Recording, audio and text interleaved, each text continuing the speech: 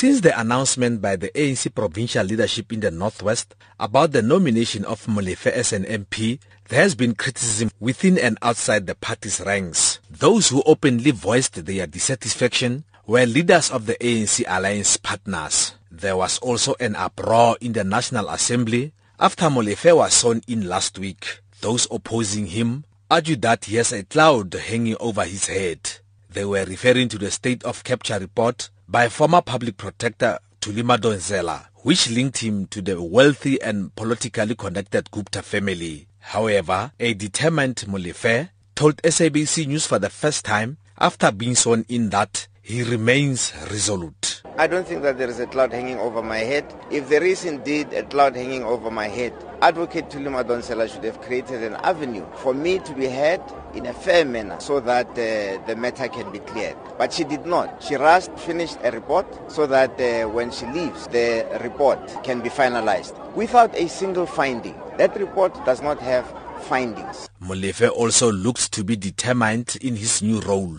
He had this to say regarding the recent pronouncement by President Jacob Zuma on the possibility of establishing a state bank in which the main participants will be blacks. A solution is to start thinking and considering the possibility of a bank that is a black-owned bank, a black bank, deal with the issues of the development of African people. Because what we see here are savings leakage out of black communities, where the savings of black people are used elsewhere in the economy and are also stolen through these collusion and so on and so forth. Perhaps the time has come for us to talk about a bank that is ours. This view by Molefe was also echoed by Northwest Premier Supra Mahumapelo during his State of the Province address last week. However, Mahumapelo says his government has already resolved to open a state-owned agricultural bank in the province. But also remember opening an agri-bank,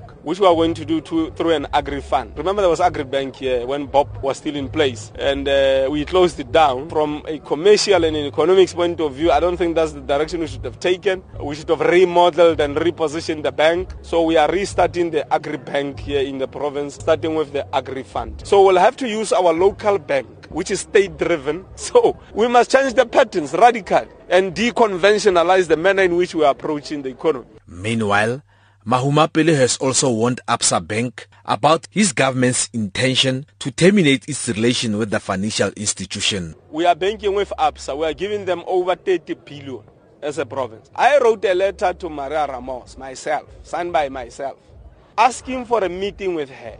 And I said to her, please, let's meet because we want to discuss your social responsibility as Absa, your commitment, your role in transformation. So we are very serious by saying we want to go and discuss our relationship with Absa.